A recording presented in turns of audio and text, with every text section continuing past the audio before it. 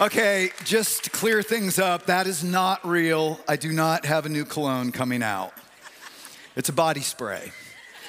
No, I went into meet to do a video with Justin and Kendall, our videographers, to promote our Super Bowl throwdown. And they said to me, hey, while you're in here, hold this perfume bottle like this. I'm like, okay. Now smell it. Okay, what are you guys doing? Trust us. What, like Christmas, like Home Alone? Trust you like that? Yeah, and if you didn't get the joke, they were making fun of books I've written. So that was a joke. And if you missed last weekend, on all our campuses, our campus pastors did this throwdown, Super Bowl preach-off, faith versus works. And if you didn't see it, go see it. It was really fun. It was a lot of good fun. And today we're together, joining us with all our campuses. I want to especially welcome Pflugerville to their new location in Concordia High School. Way to go. Got moved in over there. But we're all together today because we're tackling an even more confusing subject than faith versus works. There are some confusing things in the Bible, right? Christian parochial students were asked to write down what they understood about the Bible. So these are, students going to parochial school. And it just shows how confusing the Bible can be. Here's what they wrote. In the first book of the Bible, Guinness is a beer, not a book. God got tired of creating the world, so he took the Sabbath off. Actually, there is a book, God and Guinness, but that's different than Genesis, the actual book. All right, another student said this, Adam and Eve were created from an apple tree. No. Another student, Noah's wife was called Joan of Arc. Those would be different millennia. Lot's wife was a pillar of salt by day, but a ball of fire by night. Throughout history, the Jewish people had trouble with unsympathetic genital. No, that would be Gentiles, not genitals. Moses went up on Mount Sinai to get the 10 Amendments. The first commandment was when Eve told Adam to eat the apple. No. The seventh commandment is thou shalt not admit adultery. I think it's time to post the 10 Commandments again, all right? Jesus enunciated the golden rule, which says, do one to others before they do one to you. And the people who follow the Lord were called the 12 decibels. One of the opossums was St. Matthew, apostles, who was a taxi man. And the epistles were the wives of the apostles. No, they are letters in the New Testament. All right, so some things in the Bible get confusing, probably none more than what God has revealed about himself called the Trinity. And that's what we're going to wrestle with today as we do this series, Reframing God. Because we can't really learn to love God if we don't really understand who God is. It'd be kind of like this. Imagine if you're dating someone, all right? Or back when you were dating, and you're falling in love. Maybe you're even having thoughts of marriage. And one night after dinner, you ask, tell me what it is you love so much about me. And then say you're a woman and it's the guy, and he starts telling you all the things that he loves about you. And as he does, your stomach is dropping because you're realizing only about half of it's even accurate to who I am. Like he says, I love you because I love how crazy you are about doing adventurous things. And you're like, I am terrified of adventure. What are you talking about? And he says, I love how into cooking you are. And you think, I hate cooking. I cooked once for you because you like it. And then he says, I love how curious and creative you are. You go, okay, good. You got one. And then he says, and I love the way you're so into sports with me. And you're like, I tolerate watching sports or I'd never see you all fall. And the more he talks, the more you realize you don't really love me. You love an image of me in your head. It's about half accurate to who I really am. Now let me ask you, if that were true, how loved would you feel? Not very. Right? Because love actually seeks to know and accept the person for who they really are. to love them as they reveal themselves to be. Same is true with God. You know, if we're gonna be people who really love God, which by the way is the first of the 10 commandments, we have to know who God says he is. You know, Jesus said this in John 4, but the time is coming, indeed is here now, when true worshipers will worship the Father in spirit and in truth. The Father is looking for those who will worship him that way, for God is spirit. And those who worship him must worship in spirit and in truth. See, what God desires, just like anyone who is in love, are hearts that long to connect with him in our spirit, and as he really is, in truth. Now, there's mystery to this of who God has revealed himself to be. You know, Moses says in Deuteronomy 29:29, the secret things of the Lord our God belong to us. The secret things belong to the Lord our God, but the things revealed belong to us and our children forever, that we may follow all the words of God's law. What this tells us is not everything has been revealed. Some things are still hidden. Some things are still mysterious.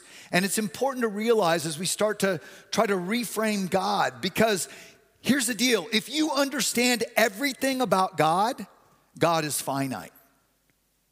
That God is an idol, an image in your own finite mind, because God is infinite. He transcends what we can fully understand. So even as we reframe God, we've got to leave room for some mystery. And without a doubt, this idea of Trinity is a mystery, and it raises confusing questions. Like, is the Trinity found just in the Old Testament or in the New Testament as well? And are there three gods or one God? And how is 3 and 1 the same and not a logical contradiction? And why is the word Trinity never even in the Bible? And was Jesus fully God? And if so, when God was crucified, who was running the universe? And if God is only one God, then why Father, Son, and Spirit? And what's the difference? And how do I relate to this triune God? And these are tough questions. And that's why I'm gonna leave them all for your campus pastors to answer next week.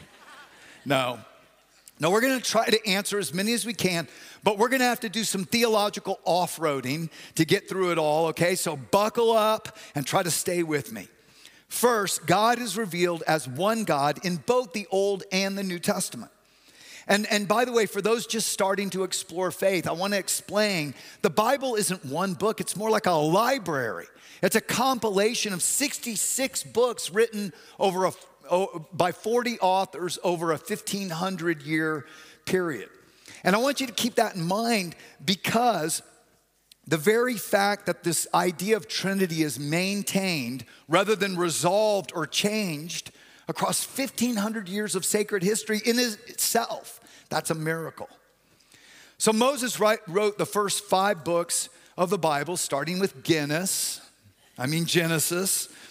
which recorded pre-Israelic history up to 2000 BC, up to 4,000 years ago. Then 2000 to 1500, Abraham and Sarah are called to start the Jewish nation for all nations. That's what God said, to bless all the nations. Very important, this God alone is the God who has always been speaking to all the nations.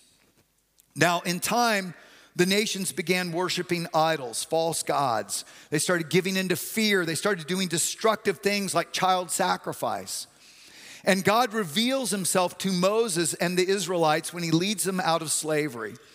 And God, up on Mount Sinai, not cyanide, gives the 10 commandments, all right? But more importantly, he makes a relational covenant with the nation of Israel. Here's what he says in Deuteronomy 6, "Hear, O Israel, the Lord our God, the Lord is one. Love the Lord your God with all your heart, with all your soul, with all your strength. And these commandments I give you today are to be on your hearts and impress them on your children." God is one, and love is what God wants most. And the first commandment, which was called the Shema, it was the creed of Israel, is that there's only one God, love God only. And by the way, this was like welded into the heart of every Jewish kid, every Jewish person. There is only one God, and you are to worship only that God. And Isaiah, the prophet, repeats this in 680 BC, where he says, I am the Lord, there is no other. Apart from me, there is no God. I will strengthen you. And he's talking to King Cyrus. Though you have not acknowledged me, so that people may know there is none besides me. There's one God, and this God claimed to reveal himself in actual history to prove he was God. Like in this case where he writes down beforehand that he's going to lead King Cyrus, this Persian king, to rebuild Jerusalem, and then he actually did it. And we've looked at many, many examples of how God over history has verified in history, written before, to verify God is real. And he has revealed himself in real history. And you can go on our website and watch some of those if you're just exploring faith. But God is love, and God wants to be loved for who he is, and who he is one. And that theme is carried across the New Testament as well. Jesus' last prayer. Now this is eternal life, that they may know you, the only true God, and Jesus Christ whom you have sent. And Jesus affirms this one true God and tells people worship and serve God only. And then Paul in the New Testament reiterates this. He says, we know that an idol is nothing at all in the world, and that there is no God but one. So here's the first big idea. There are not three gods. There's only one God, but revealed in three persons. Okay, that's the big idea. There are not three gods, only one God revealed in three persons. Now, it is true. The word Trinity never appears in the Bible. Trinity is a word that theologians came up with to describe what is revealed in the Bible for 1,500 years, but never explained. Okay? So there is mystery that God is revealed in three persons, but one God, and that this is consistent for 1,500 years across 40 different authors, right? Who didn't even understand what they were writing. That again is miraculous. But let me show you the Trinity appearing across 1,500 years of sacred history. In Genesis chapter 1, so God created mankind in his own image, male and female. He created them. Right here, there's a plurality of relationship that reflects the very being of God. Do you see that? Not just male, not just female, male and female together in relationship with the Creator reflects the image of God. God is love, which means God is relational. But before God created, who did God love? God the Father, love God the Son, love God the Spirit, love God the Father. And see, God is loving relationship at the very core. We've been created to be invited into that loving relationship. All right, but isn't the Trinity, this whole idea, isn't it a contradiction? How can three persons be one God? Well, it's not a contradiction, but it is a mystery. And there are other mysteries. There are lots of paradoxes that are not contradictions. For instance, if you're familiar in science with the double slit experiment, I'm not going to get into it a lot, but basically light behaves as both particles and as waves, and yet that can't be. It can't behave both as particles and as waves. And weirder still, what determines whether it shows up as particles or waves is whether a person is watching it or not. That's why eminent physicist Richard Feynman says this: the quantum double slit experiment puts us up against the paradoxes and mysteries and peculiarities of nature. So the Trinity is not the only paradox or mystery, but it's not a contradiction. God revealed himself as three persons, yet one God, from the beginning of human history. 2000 BC, Yahweh appears in the form of a man to Abraham and Sarah to tell them that they will have a child that will create a nation that will bless all nations. It says in Genesis 18, the Lord appeared to Abraham near the great trees of Mamre. Abraham looked up and saw three men. Now, many times in the Old Testament, Yahweh, this one true God, appears as a man, or what's often called the angel of the Lord, or messenger of the Lord. Now we know this angel of the Lord is different than other angels because other angels reject worship, but this angel of the Lord actually receives worship as Yahweh. Theologians believe this is the pre-incarnate Jesus. Isaiah makes it even more clear, writing in 680 BC, so almost 700 years before Jesus, saying, a great light will come to the region of Galilee, the very place Jesus lived and taught. For to us a child is born, a son is given, the government will be on his shoulders, and he'll be called Wonderful Counselor, Mighty God, Everlasting Father, Prince of Peace.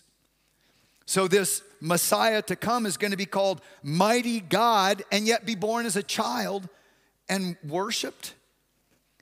And then to make it even clearer, the prophet Daniel, writing in about 500 BC, has a vision of heaven, and he says, in my vision at night, I looked, and there before me was one like a son of man. Remember that little phrase, son of man, coming in the clouds of heaven. He approached the Ancient of Days, God, and was led into his presence, and he was given authority, glory, sovereign power, and all nations and people of every language worshiped him. What? Worshiped him. Worship. There's only one God. Worship God only. What is this Jewish prophet doing writing about this Son of Man that Yahweh will give all authority to, so all nations will worship him? It's a mystery, but it's Jesus, revealed thousands of years before he ever came. And by the way, Son of Man was Jesus' favorite phrase referring to himself. Like when Jesus said, the Son of Man has authority on earth to forgive sins. Or like when Jesus took Peter, James, and John up on what was called the Mount of Transfiguration. Remember, and Jesus showed his glory, and they said his face became brighter than the sun, right? And by the way, those who have had near-death experiences, who experienced the Lord, say he was brighter than the sun, but not hard to look at. And then as they're coming down from that experience, Jesus tells them, don't tell anyone what you've seen until the Son of Man has been raised from the dead. Clearly, Jesus identified himself with this person in Daniel who is equated with the one true God who receives worship. Okay, so hang on a second, you say. If Jesus was the one true God, then who was ruling the universe when God died on the cross? Atheists love to ask this question. But we need to think harder about this. Okay, so you and I are finite. We exist in 3 dimensions of space and 1 dimension of time, right? But our astrophysicists tell us there must be unseen dimensions to reality. Why? Well, because Einstein's general theory of relativity perfectly explains the macro, how galaxies and planets and time, space, gravity, all that work. And quantum mechanics perfectly describes how the micro works, but the two theories don't work together unless there are unseen dimensions to reality. And they've mathematically proven this. So if our scientists are saying there are dimensions we don't see, then by way of analogy, maybe we can start to understand the Trinity a little better. Now, let me just say, every analogy of the Trinity has its flaws, all right? So you've heard people say, well, the Trinity is like H2O, water. H2O can exist as steam or as solid or as liquid, but it's one substance, H2O. Well, that may help, but it breaks down. This analogy will too, but it helps me anyway. So think about it this way. If I am a creator and I create a flat world, this table, and it's 2-dimensional, okay? So the people I create can only move forward and back and side to side. They can't even conceive of up or down. It doesn't exist in their world. A 3rd dimension doesn't exist. Now, if I choose to reach my arm into the plane of their existence, they're gonna see a form of me like this. Take a look. So it's like this 3D image slicing through the plane. Over on the left is what they see. They don't see the 3D me, they just see a slice of me showing up in their world, right? And then if I intersected their world with 3 fingers, they would see 3 slices side by side like this, like that. 3 slices of me side by side. Now, what if I said to them, but look, I'm not actually 3 slices, I'm only 1 being. Well, that would be a paradox in their two-dimensional world because three circles can only exist side by side. They can never stack up my arm into one being. You see? So it's a paradox to them, but it resolves in higher dimensions.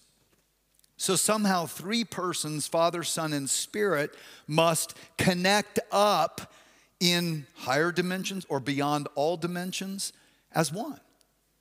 That personhood connects up as one in the form of the one true God.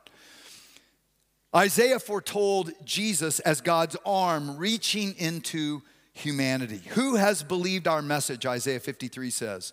To whom has the arm of the Lord been revealed? And he was pierced for our transgressions when the nails were put into him on the cross. He was crushed for our iniquities. The punishment that brought us peace was on him. By his wounds we are healed. See, Jesus was like God's arm reaching into humanity to pay for our sins on the cross. But look, when death killed Jesus, it's like taking the slice of me out of a two-dimensional plane does not take away me. I transcend my two-dimensional image. And the same was always true. God transcended Jesus' human body. That's why the book of Hebrews in Hebrews 1 says the Son is the radiance of God's glory and the exact representation in our three-dimensional world of his being. So Father and Son, what about Spirit? Well, not only do we see Father and Son mysteriously revealed across 1,500 years of sacred history, but God's Spirit is there from the beginning. It says in Exodus 31, then the Lord said to Moses, see, I have chosen Bezalel. I have filled him with the Spirit of God, with wisdom and understanding, with knowledge, with all kinds of skills. And then probably the most clear of all three, most clear where all three, Father, Son, and Spirit, are alluded to is Isaiah 63. There are many others, though. I'm just going to show you a few. Isaiah 63, again, written almost 700 years before Jesus came. God said, surely they are my people, children, implying of a parent or a father, who will be true to me. And so he became their Savior, the Son. In all their distress, he too was distressed, and the angel of his presence, again the Son, saved them. In his love and mercy, he redeemed them. He lifted them up and carried them all the days of old, yet they rebelled and grieved his Holy Spirit. See it right here. God the Father longs for children who will be faithful to him, but then we're not.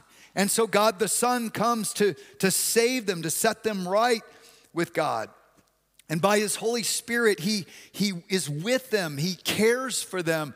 But then when we rebel against him, it grieves his Spirit.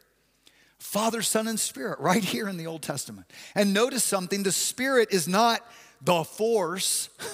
Spirit is not an it, but he, a person who loves, who can be grieved.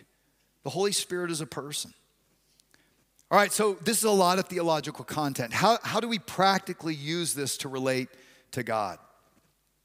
Well, it gets confusing. You know, sometimes you might think, well, I can't think about three and one at the same time. Who should I pray to? Who should I think about? You know, I don't know, right? And here's my pastoral wisdom. Don't stress about it. God understands our limits. He does. And start with what you can relate to best, right? But then as you grow your understanding to try to wrap your brain around the mystery of God as well. God the Father loves you better than any mother or father ever could think of, Jesus said.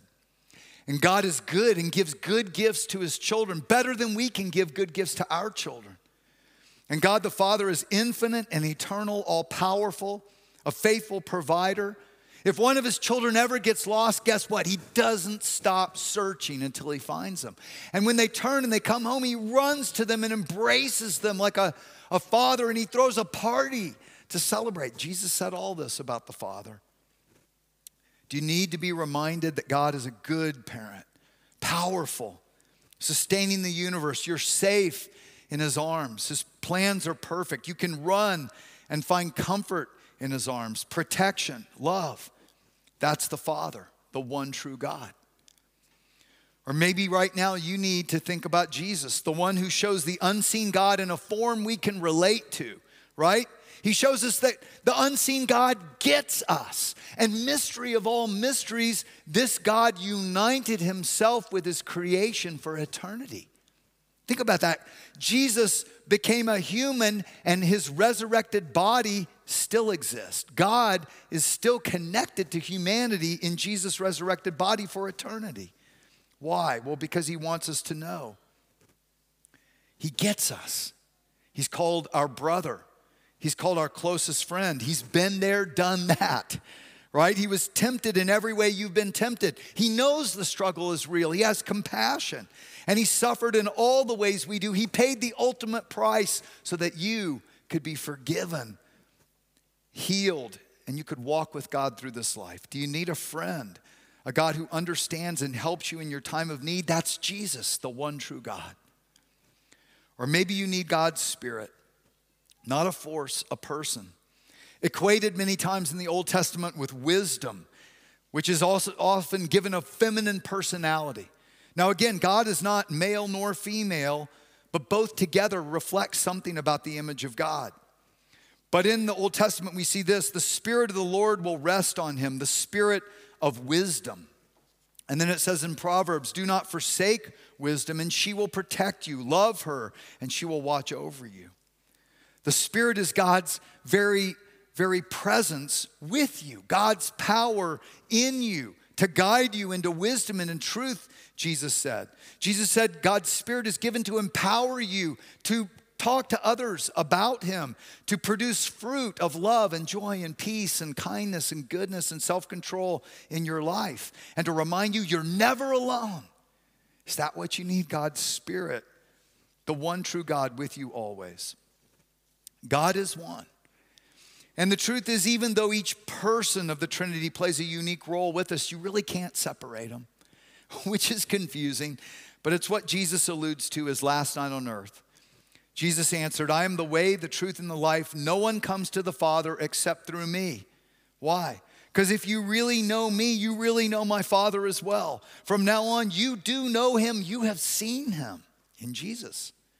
If you love me, keep my commands, and I'll ask the Father, and he'll give you another advocate to be with you forever, the Spirit of truth. He lives with you. He will be in you. And I will not leave you as orphans. I will come to you. On that day, you'll realize I am in my Father, and you are in me, and I am in you. They are one. Yet in three persons, we see perfect love, perfect unity and diversity. We see the very definition of love. You know, Crystal is a friend of mine that I interviewed for Imagine Heaven. She had a very rough life. Her parents divorced when she was young. She was sexually molested by a babysitter from age 3 to age 8, while her mom would be at a party getting high upstairs. And this kept happening. Her stepdad was alcoholic and abusive, and then, he left. So Crystal struggled with this idea of God as Father. She rejected that. But Jesus, she liked Jesus. She could relate to Jesus. He was a man. He had suffered. He came to save us. So at age 9, Crystal got baptized for faith in Jesus. She wanted Jesus to save her. And she did, she said, feel cleansed from all of the shame and the dirty feelings that the abuse had provided in her life. But then when the abuse started up again, she didn't understand. And she got very angry at God, convinced that if he did exist and he didn't love her, he wasn't with her. And she said she spent her teen years in rebellion, breaking all 10 of the 10 commandments. But then at age 33, Crystal went into the hospital for pancreatitis, had complications, and she coded. No heartbeat for 9 minutes. Listen to what she experienced. I left my body for 9 minutes and went to heaven. I was aware of a being on my right, and instantly I knew who this was. And what overcame me was a profound, endless desire to worship this being. For I knew immediately I was in the presence of God. I'd always referred to God as a him, and I guess I always will, but the being on my right was not a him or a her. It was just God. Nor did I make any distinction between God the Father, Jesus, and the Holy Spirit. They were all one, the one before me now. There was just a blinding profusion of brightness. And I wasn't so much meeting God as recognizing him. I already knew him, and he knew me. And I'd spent my life doubting his existence, disbelieving his love. But in that instance, I knew God had always been there, right there with me. And in that moment, everything made sense to me. There was another sensation. I wasn't just aware of God, I was feeling him. His radiance wasn't just something I observed. I was overwhelmed in every sense I had. I was completely infused by God's brightness and his love. And I wanted to enter into this brightness and intertwine myself completely with it. I felt a miraculous closeness to God, but wanted to feel even closer. This was the creator of the universe. I was in his presence, the sheer ecstasy of it, the beauty of it, the joy and the grace, the way my spirit soared and my heart burst. How I wish I had words to convey. With every fiber of my existence, I wanted to praise God, and I wanted to do it forever. And what drove my praise was the intensity and immensity of my love for God. There is simply no other love remotely like it. God is love. And God already loves you more than you can possibly imagine. You are his beloved son. You are his cherished daughter in whom he's already well pleased. If you've just turned your heart and accepted what he's done for you through Jesus. And knowing God's love makes us want to love him back. That's what you'll one day realize fully. But as you listen to this from Ricky Echiona of our South Campus, I want to encourage you just to invite God's love to fill your heart. Listen.